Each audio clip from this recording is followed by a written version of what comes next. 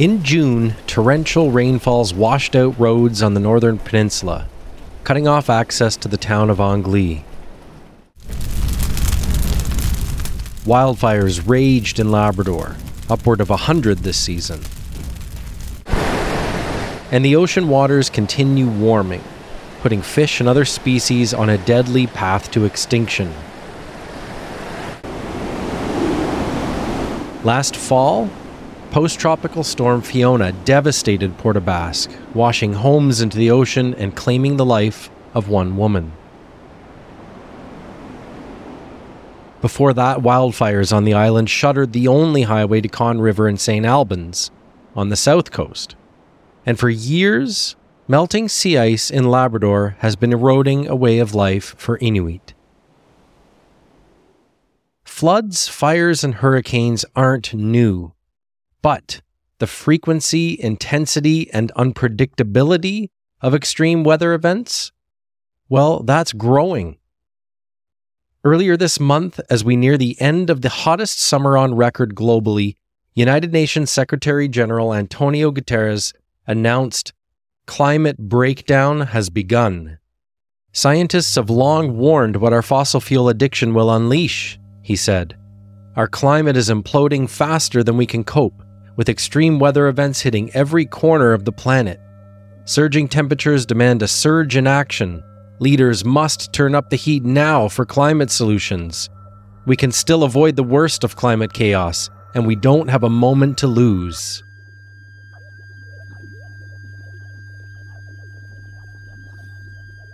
That climate chaos is largely the result of our burning of fossil fuels like oil and gas and coal. So when the news came last May that Equinor was putting Bay du Nord on hold, why weren't we cheering? Do we see the full picture of where we are and where we're headed? I get it. Everyday life is challenging enough, especially with the cost of living these days. That alone is a massive crisis. So is it that we don't have the time or mental energy to focus on things like climate change? Maybe. But maybe that's something that we need to start talking about more. The thing is, climate breakdown is not going away. And the longer we ignore it, the worse off we'll be with all the same things. Affordability, transportation, cost of food, healthcare, infrastructure, all the things we want for our children and future generations.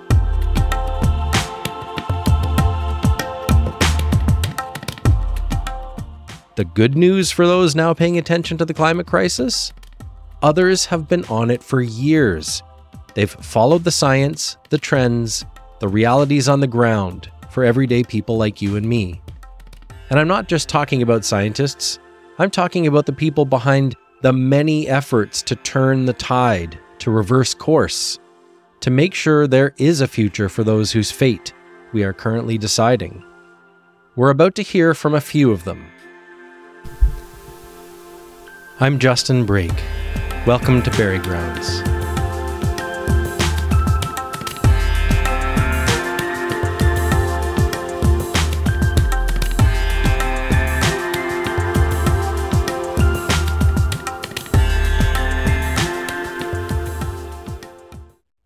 It's May 31st, 2023, and hundreds of people from government, industry, and NGOs are gathered at the St. John's Convention Centre for Day 2 of Energy NL's 3-day annual conference and exhibition. But the mood is unusually somber. Just hours earlier, Norwegian oil giant Equinor dropped a bombshell on the province's oil and gas industry. It announced it was shelving its planned Bay du Nord project for up to 3 years, citing cost increases and challenging market conditions. Some believe the project will never come to fruition, but others are taking a more optimistic tone. Here's Energy NL CEO Charlene Johnson speaking to delegates at the conference in May immediately following Equinor's announcement. We have seen much market volatility in recent years in our industry and in the wider economy. As we all know, this project has seen numerous delays in the past number of years, and this is just another bump in the road to what we still feel will be a successful project. We have seen this before, and we've come out the other side. We will do so again. Not everyone shares in that optimism, though. Their optimism is aimed at a different outcome for Bay du Nord. This is hugely significant because Equinor's project here was supposed to be the first of many other projects that were going to be coming in this new area. That's Angela Carter, a well-known energy and climate policy researcher from Newfoundland. She's author of the book Fossilized: Environmental Policy in Canada's Petro Provinces, and an associate professor in the Department of Political Science at Memorial University. She says the comments from industry representatives at that same Energy&L conference just the day before Equinor's announcement were telling. To hear the voices of those industry representatives, Equinor is considered a linchpin, and it's attracting new investment into this new area in the offshore. And so industry folks were waiting with anticipation to hear the good news about when Equinor was going to be proceeding with the project. Now, to hear that Equinor is putting on the brakes because of costs and market volatility, this is yet another signal that we are in a new moment of energy policy.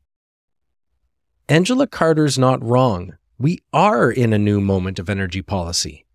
The government, fossil fuel companies, and renewable energy advocates all agree.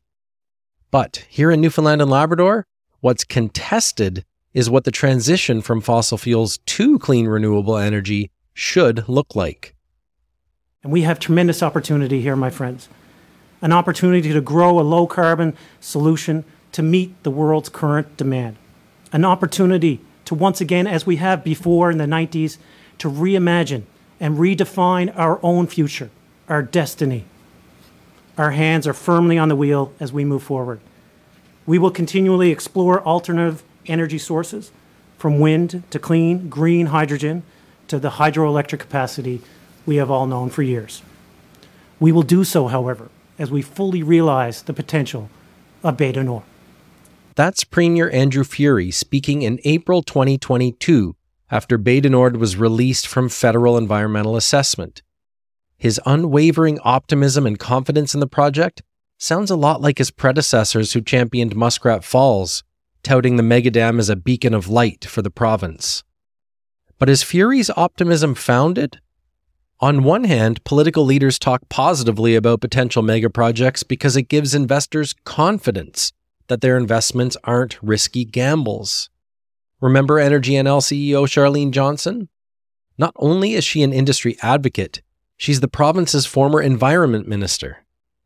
The revolving door between government and industry isn't breaking news, but it highlights the deep entrenchment of petroculture in Newfoundland and Labrador, an indicator that maybe our political leaders' optimism has influences beyond science and facts. Here's how Johnson finished her statement on Bay du Nord at last spring's industry conference. Our members will continue to prepare and show as a sector that we are ready to play a leading role in one of the world's lowest carbon energy projects. As you have seen this week, there are so many reasons for optimism in our industry, from our current offshore projects to exploration programs and renewable energy developments. And despite this news, we will continue to remain optimistic, both for our industry and the Bay du Nord project. Let's continue to showcase who we are, what we can do, and how successful we will be. Under the Conservative governments of Danny Williams, Kathy Dunderdale, Tom Marshall, and Paul Davis, we championed fossil fuel extraction and the so-called clean and green hydropower that would come from Muskrat Falls. Under the Liberal governments of Dwight Ball and Andrew Furey, we continue championing offshore oil, and now wind and hydrogen. The two political parties that have taken turns governing our province, well, they share similar outlooks for oil and gas here. And they're not wrong in arguing that we need to develop renewable energy, especially given the window of opportunity to get in on the green energy transition. But they've both told us that we can have our cake and eat it too. And if we disagree, Well, here's what Premier Fury implied at that Bay du Nord announcement. Newfoundland and Labrador, my friends, is perfectly positioned right now at this time of transition. And as I've said before, we are quite capable of holding two thoughts in our head at once. Just yesterday, we announced that we are lifting the moratorium on onshore wind development and expanding the scope and the role of the Canada, Newfoundland and Labrador Offshore Energy Board to include wind and clean hydrogen. Newfoundlanders and Labradorians are intelligent enough to understand that. Newfoundlanders and Labradorians can hold two thoughts in our heads at once. We are intelligent enough to understand that we can expand fossil fuels and renewable energy at the same time. Okay, but what about Equinor's pause of Bay du Nord? When Fury touts the oil industry, is he being realistic? Here's Angela Carter's outlook for the coming decade. What do you think is going to happen in the coming months and the next few years? As we approach 2030, so that is the point that international energy analysts have indicated that global oil demand is going to be in decline. So by 2030, we have declining global demand for oil, sinking thereafter, never to recover.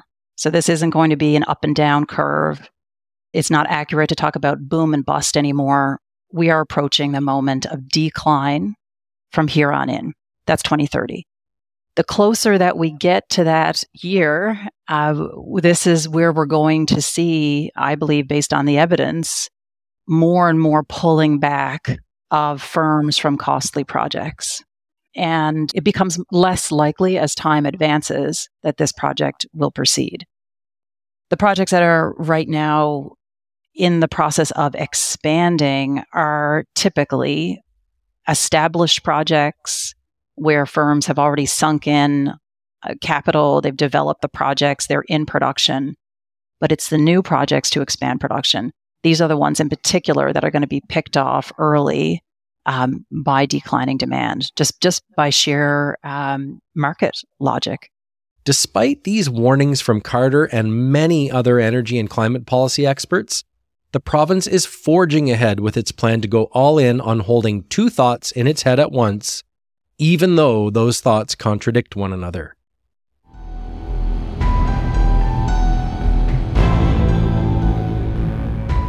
When we come back, what an investigation by The Independent turned up about the province's delegation to the Netherlands last May for an international conference on hydrogen. Stay where you're to.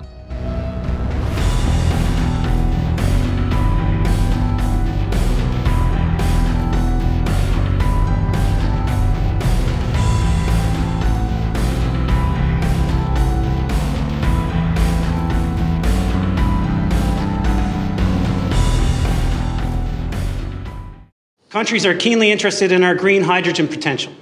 When Premier Fury and Industry, Energy and Technology Minister Andrew Parsons returned from the Global Hydrogen Summit in Rotterdam last May, they continued their messaging. Between critical minerals, lower carbon oil, and an abundance of renewable energy, our province is well positioned during this time of transition, Mr. Speaker. We will continue to help tackle climate change while building a more sustainable Newfoundland and Labrador for all Newfoundlanders and Labradorians. What they didn't say upon their return? That they had quietly embraced a new energy framework developed by private energy consulting firm Wood Mackenzie, a scheme that has a name and specific goals of extending the life of fossil fuel industry amid climate breakdown. That scheme? To turn Newfoundland and Labrador into a so-called energy superbasin. Not only that, but as the documents we obtained through an access to information request reveal, the world's first net zero potential energy superbasin. What's an energy superbasin? Here's Andrew Latham, Vice President of Energy Research for Wood Mackenzie.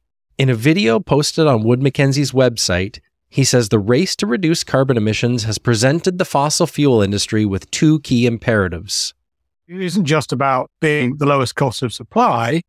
They also need to decarbonize. You need to have the lowest carbon supply as well.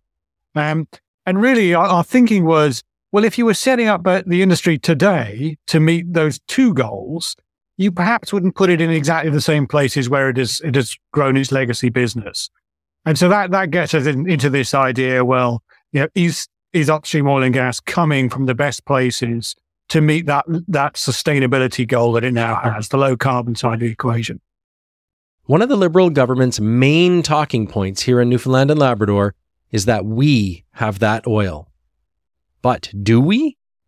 Angela Carter says the debate around whether fossil fuels can be clean or low carbon is a red herring, and that we're not talking about a very important scientific fact, that to address the climate crisis, not only do we have to stop creating new fossil fuel projects, we also have to wind down the ones already in production. The climate science is abundantly clear that in order to stay within some level of climate safety, which has been identified as 1.5 degrees, but we're just over 1 degree of warming, and we have all of the climate chaos before us. So I just want to put a little footnote there, a little marker to say 1.5 degrees is not safe, but the global community has agreed that that's what we're trying to stay within. By the way, we're going to exceed, very likely, 1.5 degrees very soon, actually.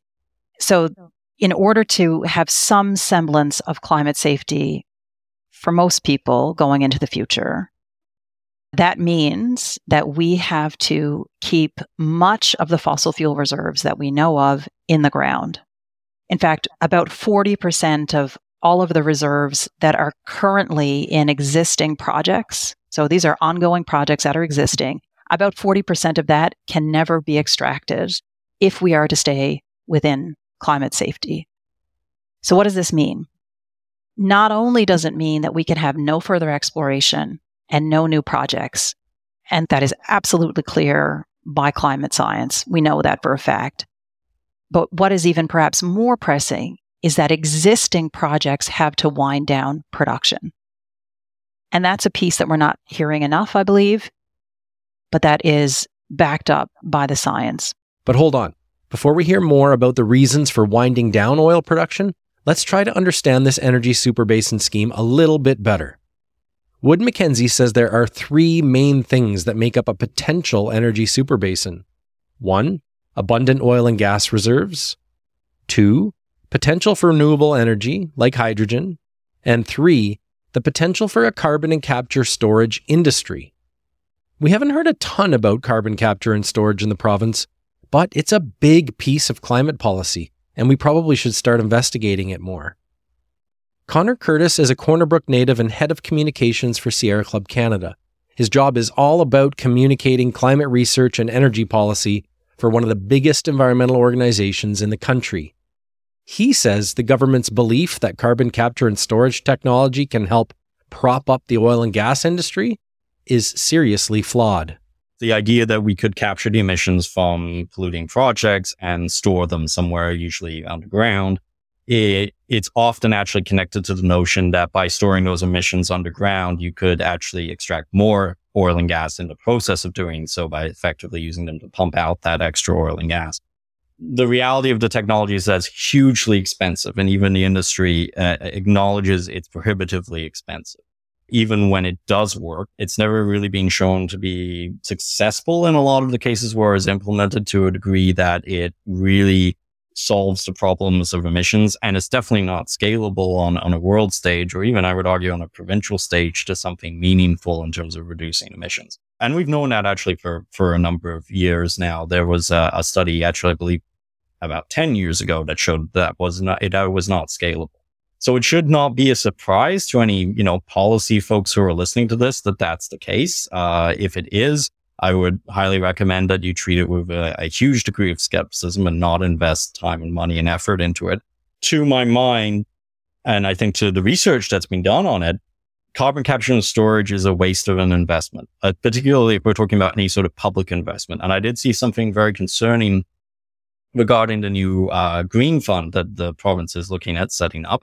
That, there were calls for some of that money to potentially be used for, quote unquote, cost prohibitive measures to help the oil and gas industry, right? So what we're really talking about is potentially provincial government paying money to try and make carbon capture and storage a reality. That is a terrible investment, especially it's a terrible public investment. If you give that money to the oil and gas industry, you will never see it again. It will just disappear. And to be honest, carbon capture and storage is a scam. It's something that diverts investment away from, again, renewable energy, real solutions that we have, that we know we can implement, where any sort of public investment should be going. Okay, so to recap so far, the Fury government went to Europe earlier this year and pitched. They actually refuted the term pitch and said they were merely signaling to investors. They signaled that our province wants to become an energy superbasin. The Energy Superbasin scheme was developed by Wood Mackenzie for the purpose of extending the life of the fossil fuel industry, not for the purpose of moving to clean energy as soon as possible. To be an energy superbasin, a jurisdiction needs abundant fossil fuels, a lot of renewable energy, and the willingness to embrace yet to be proven carbon capture and storage technology. But wait, there's more. When we broke this story, the Progressive Conservatives and the NDP put out statements that they were appalled the Liberals signaled this scheme to industry and investors in Europe without bringing it to the legislature and without bringing it to the people of the province first. That's not all. In the documents we uncovered, we also found an illustration of a potential hydrogen pipeline in Labrador. Also something that apparently wasn't discussed publicly. And those pipelines cross unceded Innu territory. In a handout the government brought to the hydrogen conference, their only mention of Indigenous peoples are a couple lines saying the government is, quote, committed to developing projects that consider the rights and perspectives of Indigenous governments and organizations. And that government, quote, believes in the principle of early and meaningful engagement with Indigenous governments and organizations as being essential in developing hydro projects. No mention of the Innu Nation's outstanding land claim or the Nunatuavut Community Council's land claim, which overlaps it. No mention of free, prior, and informed consent. And no mention of the fact that Indigenous people have not consented to these proposed plans. Innu Nation Grand Chief Simon Pokue told us that the Innu's Aboriginal rights are not merely to be considered, they must be honored. And also that any new energy development in Innu territory will require the agreement of the Innu Nation. The government and potential investors might want to recall that Innu and Inuit occupied the Muskrat Falls project and shut down construction when they believed the project threatened their rights. And that was even with an agreement from the Innu. Now that we know what the Energy Superbasin scheme entails and how the government tried to sneak it into the province's energy policy, would it even work? You can continue to develop oil and gas in tandem with renewable energy. We're past the point where that's possible. We know it doesn't fit within the climate budget that we have, within the carbon budgets that we have, that we cannot, at the same time, develop oil and gas and renewable energy, especially concerning within what I read was the notion that you would develop renewable energy to prop up oil and gas to create one of these super basins, as it's being termed. That bears an additional risk because not only is it continuing the dependence on oil and gas past the point where that dependence can be the case, but also if you are developing renewable energy, you want to do it in a way that's in the long term meant to facilitate renewable energy. It's meant to, again, take the province off of oil and gas and put it onto renewable energy. And if you're diverting resources in the development of renewable energy towards, continuing the dependence on oil and gas, and really you're building that industry in the wrong direction, as opposed to building it in a way that provides the stability to communities, that provides the stability to the workforce in the long term. The whole point of diversifying the economy away from oil and gas is to provide people with options that aren't oil and gas. Earlier this year, Angela Carter co-authored a report called Mapping Fossil Fuel Lock-in and Contestation in Eastern Canada. And fossil fuel lock-in? Well, that's another reason why the Liberals' energy superbasin plans are short-sighted. What is carbon lock-in and why is it something we need to be thinking about right now? So lock-in happens through a variety of ways. Some of it's the material infrastructure in the ground that the public has paid for in some ways through subsidies. Firms have sunk money into that they are wanting to get a return on. So that's sort of an infrastructure lock-in. But there's also the politics and the economics too that keeps us locked onto a future of continued extraction of oil and gas. And that's things like, for example, lobbying, a very strong lobbying force, an aggressive lobbying force from the oil sector, trying to sway governments to adopt policies that are conducive to expansion or don't get in the way. And so we see this happening right across Canada, and that's been well documented. So then there's also, and here's where I think, it gets a little bit more nuanced and complicated, but it's the sort of cultural ideas, dominant cultural notions of what development looks like. And here in this province, the industry started producing right at the moment where we had the cod fisheries collapse in the province. And so oil was very much imagined as the savior. And I'm saying that with air quotes because that's exactly how some political leaders talked about the oil and gas sector for Newfoundland. It was going to save us from a history of underdevelopment. This is very powerful, especially in the Newfoundland and Labrador context where it's been since settlers arrived. This has been the great struggle is how do we diversify? How do we become economically secure so that people can live well here?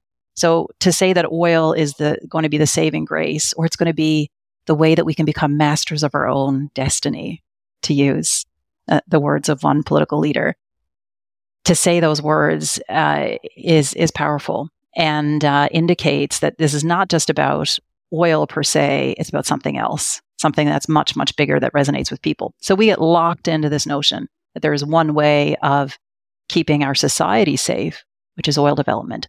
Of course, that is false.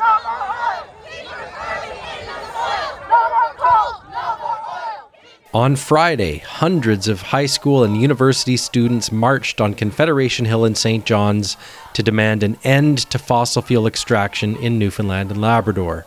The event was organized by Fridays for Future as part of a global climate strike. We leave you with some highlights from that march.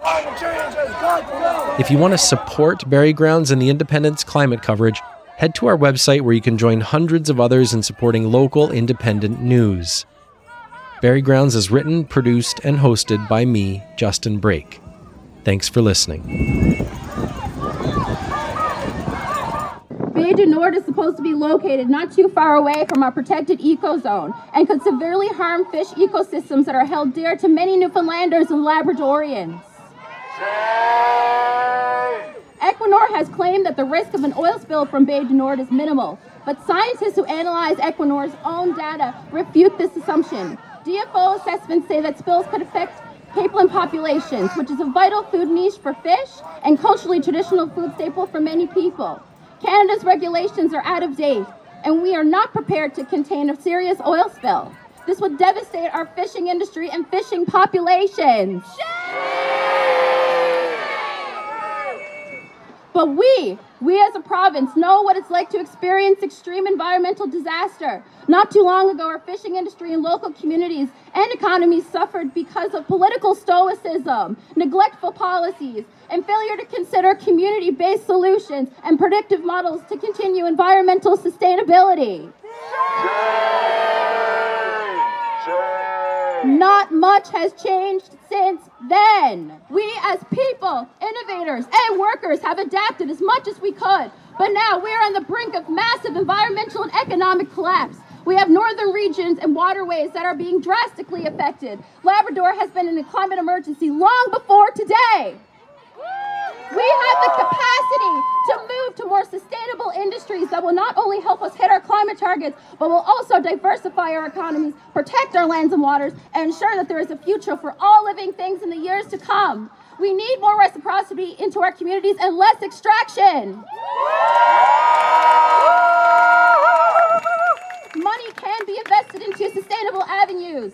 It must support measures to make sure Newfoundland and Labrador isn't left behind as the globe transitions out of oil and gas.